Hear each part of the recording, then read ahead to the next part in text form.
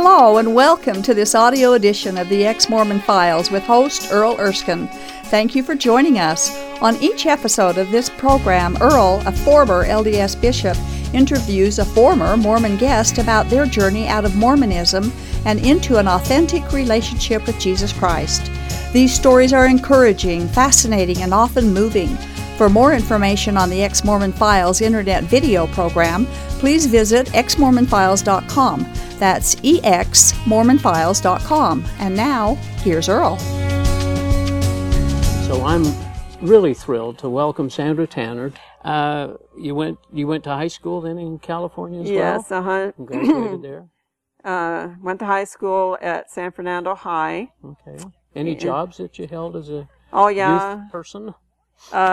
Yeah, when I was 16, I got a job at Grant's department store. It was like I remember Grant's. Woolworths, or people don't know Woolworths anymore. Five and dime, like the dollar store. Yeah. Grant's. Cresses and stuff Yeah, like that. right. So I worked at Grant's, and then I got a job at Sears, and I worked there for several years. I was working at Sears when I met Gerald, so yeah, part-time. All right. And did you do much dating when you turned 16? Family let you go date? Did you do much of that? Yeah. I was dating before 16. My folks were a little more liberal than some of the other Mormon families. Yeah. In fact, in my ward, they would have considered... Yes, I was allowed to go to things that my other friends weren't allowed to. Mm-hmm. And... of course, we didn't have ratings on movies. No, but not like that. Well, I had these... This was funny. They had these sex education movies that came to the local theaters because they couldn't teach anything in the school class about this stuff. So they had these movies, and they would have it for just the girls for one session. The next show would be for the boys. And they would be these sex education movies, and drugs and stuff like that, you know. So anyways, I got to go, and my girlfriend's parents were just horrified that my parents would let me go to these. Go to something like sex education. They were just education and now movies. They're doing it in... Now they do it in the schools. 6th, 7th grades and stuff, yeah. Yeah. What was the best vacation you ever had with your parents? Do you remember a particular vacation you took? Every summer, we would come up to Utah to see the two sets of grandparents, and we would go to one of the national parks. And so my vacation memories are either at Zion's or Yellowstone or Grand Canyon, Zion's, what's the other one that's out by Zion's?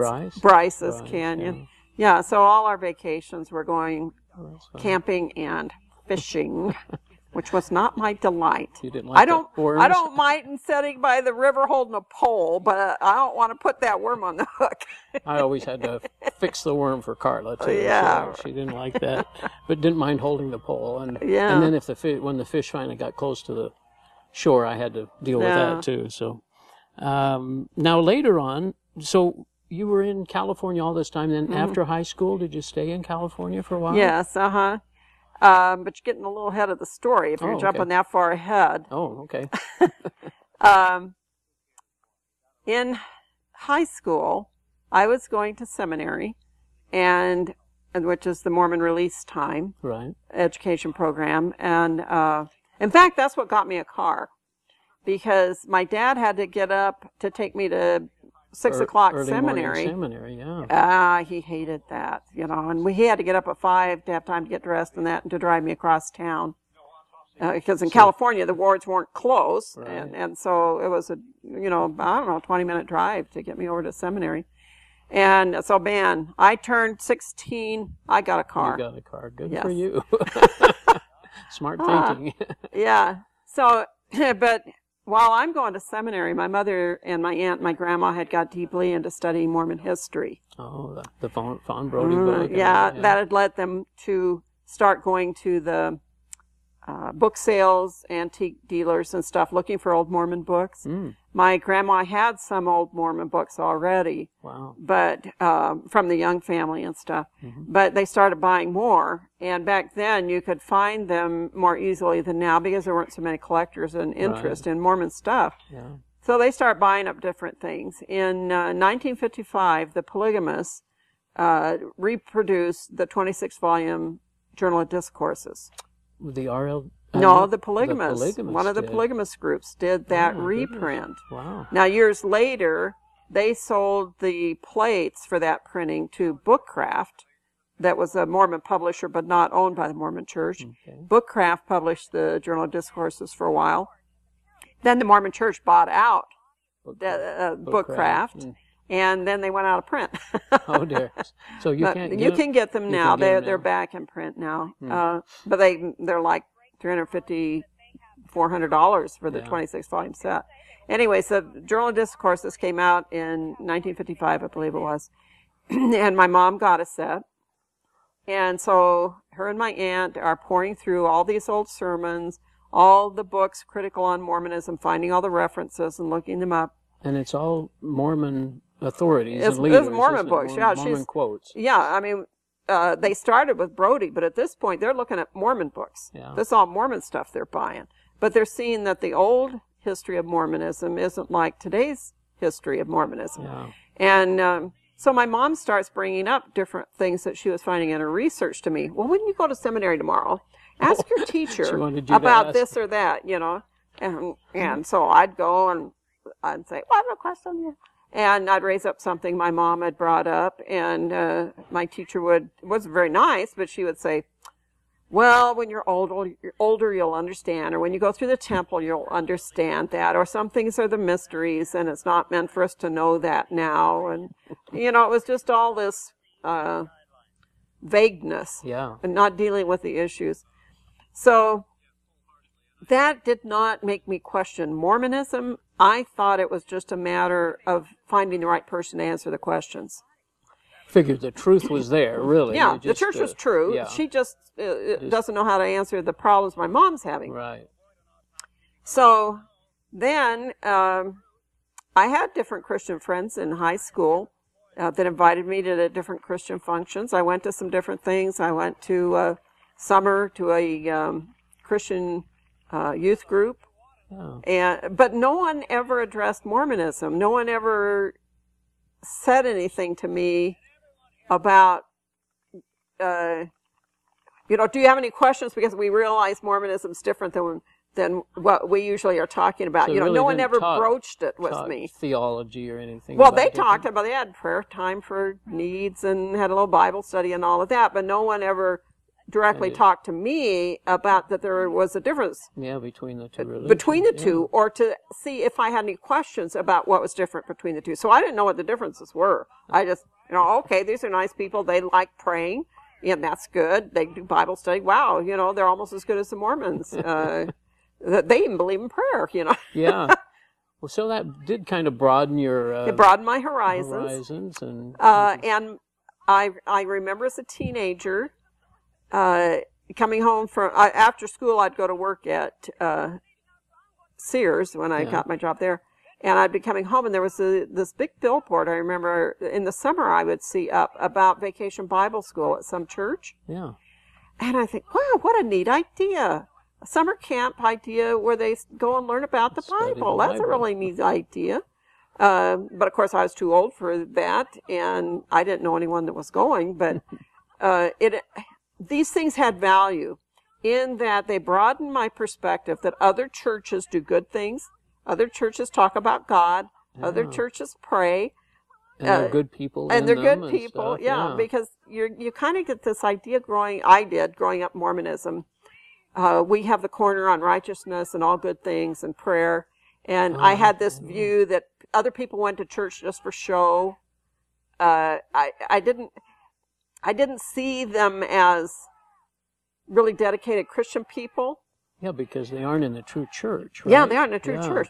Well, and then a couple of my girlfriends that weren't Mormon, their families had no problem with wine or at a meal or drinking or something, Wow. And so I'd go to my little friend's house and we'd get out some orange juice or something out of the fridge, and I'd see, oh my goodness, they got beer in here. They even got a bottle of wine, and so in my mind, how could these people possibly be dedicated to God if they got liquor in their cabinet? Yeah. But, then the odd thing about that is that my folks had it at that time in the fridge too. When I was at junior high, they started having a beer once in a while.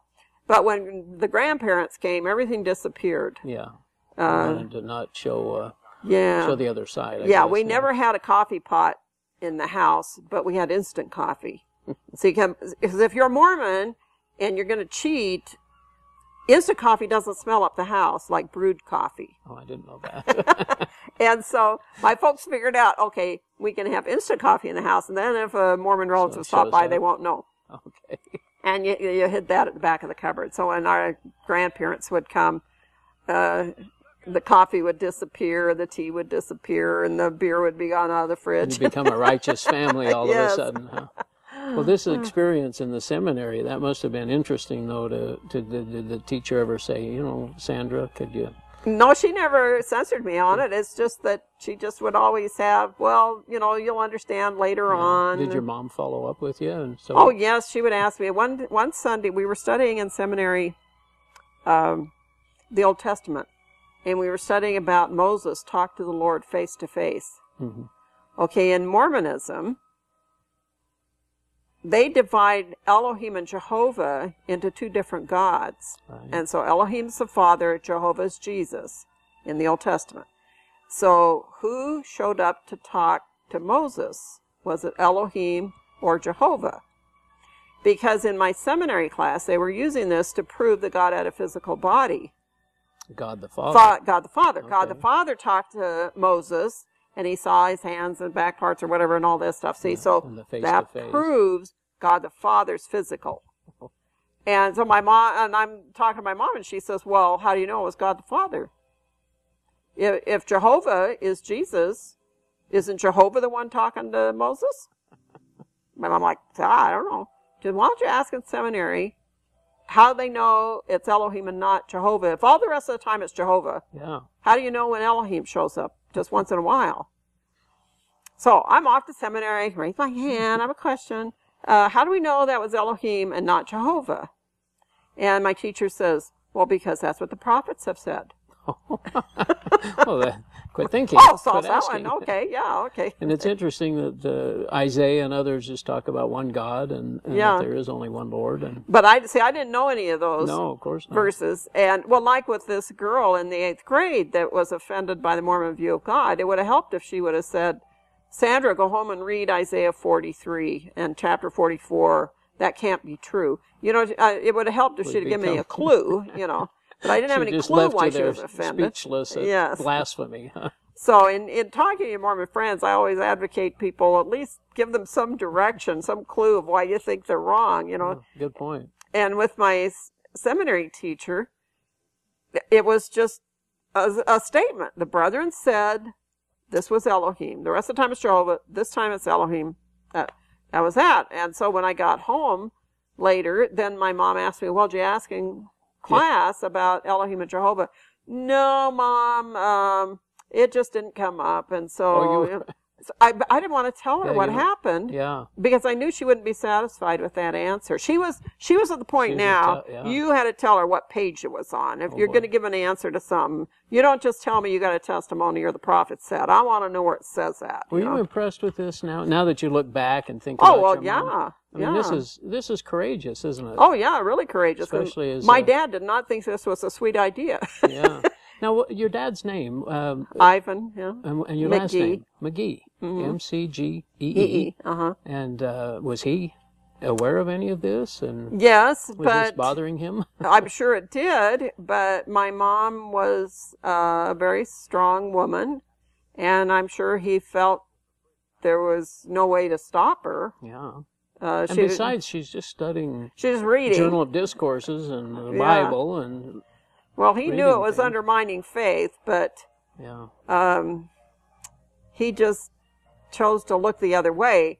I didn't realize how strongly he believed Mormonism until I left, and then I found out, well, he really did believe it. He just wasn't active. Yeah, there are a lot of people like that, aren't there? They really don't practice, or there's something, but they, if you ask them, they'll defend the church. That's right. Quite strongly. And that was my father. He was a defender of the church.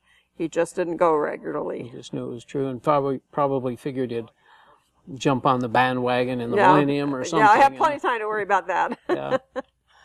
Okay, well then, at the risk of jumping too far ahead, well, let me ask you this. What was your testimony of Joseph Smith and Book of Mormon and so on Okay. in the church when you're in high school and seminary? When I'm going through these things with my mom, they did plant thoughts of things that I needed to think about, but not in the sense that I was worried the church wasn't true. Right. But I hadn't found a person that could explain to me how it all fit together. Now, of course, in seminary and institute, everyone's always having something where they want people to bear their testimony. Yeah. And so I would just say, well, I believe it's true. And in fact, an interesting point on that, my mom told me years later, she said when she was a child that my grandma, that's Grandma Young, okay, used to tell the kids, don't stand up in testimony meeting and say you know it. You say you believe it to be true. You aren't old enough to say you know it. Now that tells me my grandma had to have problems way back when. No God-fearing Mormon is telling their kids, don't say I know. That's right. So, and I guess I picked that up from my mother. And so I was saying I believed it, but I couldn't say I knew. However, I came to the point of that just before I met Gerald. But when I got out of high school, well, I should say when I was in 11th grade, I graduated from seminary. And so I started an Institute of Religion when I was in 12th grade. And the first year... At the local college there? Or? Yeah, it was across town. I had to drive over there to go to the meetings. And it was interesting. I don't remember what all we were studying that year, but I know we went through the eternal progression chart. I don't remember what else we were going through. Yeah. But I didn't have a problem. I don't remember at that year running into any questions about the church. Things were coming along pretty good for me at that point. And Jesus was... well, he was just part of the whole package, not singled out for any special attention. He was in the whole panorama of Mormon doctrine and all. He was in there. Yeah. We throw him in every once in a while. Yeah, in the name of Jesus Christ. So, anyways, then the second year of Institute, which would have been my first year at college, I don't remember what course I was taking, but different things the teacher would say would bring up things my mom had mentioned through the years, and then bring it back to my mind. So you... Oh, yeah. Well, that's interesting, because I've always wondered about this point. And I raised my hand and asked, and they had to be innocuous, because I didn't know enough to be dangerous at that point, and I just raised some question that my mom had raised. Like, why do we have Moroni on the new temple they built in L.A.? Why does it have to be facing that way? Why do we do the Hosanna shout, at the temple dedication, that kind of stuff. And so finally, the teacher asked me to stay after class one day, and he said, Sandra, you've got to quit asking questions. You're disturbing a girl that's thinking of joining the church. Oh, my goodness. Well, I knew her. I drove over after school. I drove her home. So, I mean, it's not like I wasn't aware of this girl.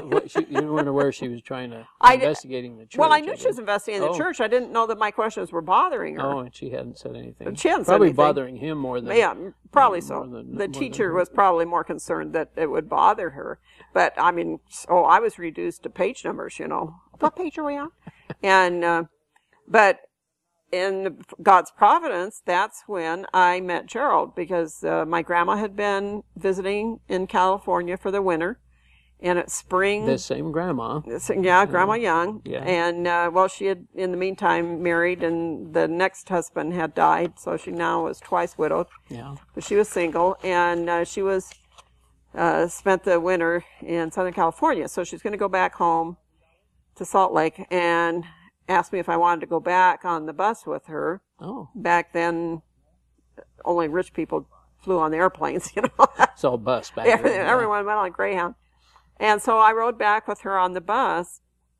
When we got home, my grandma had been gone from several months from home, and she's going through her mail. And as she goes through the mail, she finds this postcard announcing a meeting, and she wanted to know if I'd take her to it.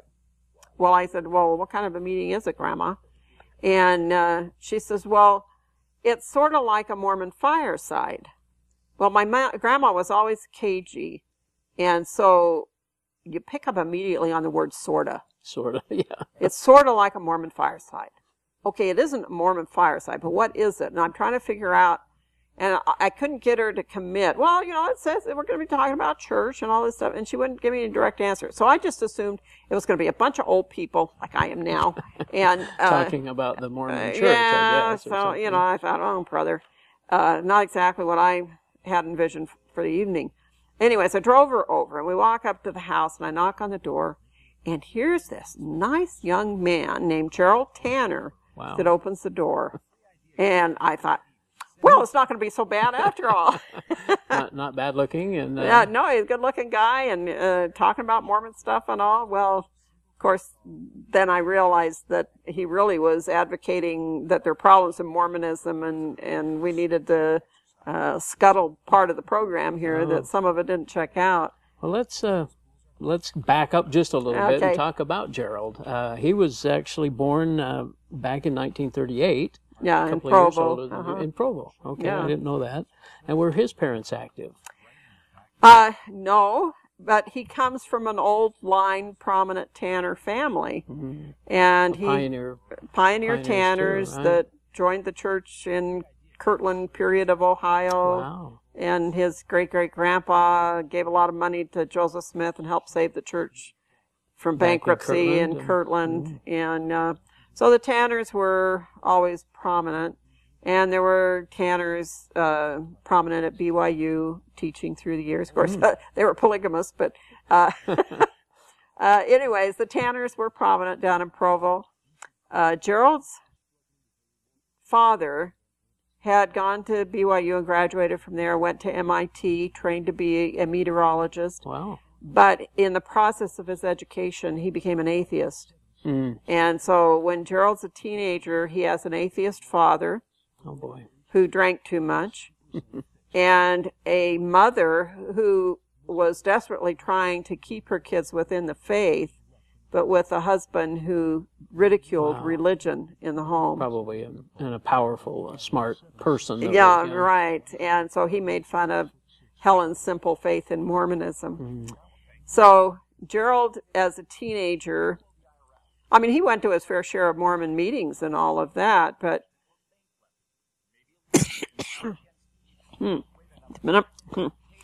as a teenager, he became inactive and was hanging around with all the other Mormon boys that didn't want to go to priesthood meeting. Oh, boy. And so they'd go, they were drinking on the weekends and going behind the ward house and smoking. And oh, dear. So they were carousing around during his teen years. But when he gets to the ripe old age of 18, the bishop starts making little hints to him about going on a mission. About time for that mission, Gerald. Yeah, okay. And Gerald's like, deer in the headlight. What? Mission? Wow, do I believe this enough to go on a mission? Because he knew he'd have to quit drinking and smoking if he was going on a mission. Of course, he believed the church was true. Oh, yeah, the church was true. Yeah. Sure. He just had a lifestyle that didn't fit. But back in those days, it was common to have someone sent on a mission to reform them. Yeah, kind of like they get better or do better on their mission. Yeah, sort of like, put them in, if the kid's failing at school, put them in the service, that'll shape them up, It was sort of the same idea with a mission. Send the kid on the mission, they'll straighten him out. So quit his bad habits. Yeah.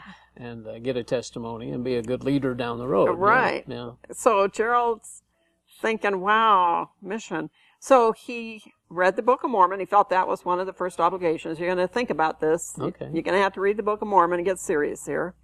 And he decides, well, okay, I can believe the Book of Mormon. And then there were different things that came together to bother him. At that point, the church was helping the University of Utah build the Pioneer Memorial Theater up at the university. Yeah. And the Mormons kicked in some money to that. I don't remember what the amount was. But that troubled Gerald, that the church would be using God's money to build a secular theater at the campus. Probably not the biggest issue in Mormonism, but it bothered him on how... This has been the audio edition of the Ex-Mormon Files. The Ex-Mormon Files is a production of Main Street Church of Brigham City. For information about this program, including past and current video episodes, please visit exmormonfiles.com. From there, you can also download audio episodes of this program. If you have an ex-Mormon story you would like to share, we'd love to hear from you. Please write us at contact@exmormonfiles.com. Thank you for listening, and we hope you'll tune in again soon.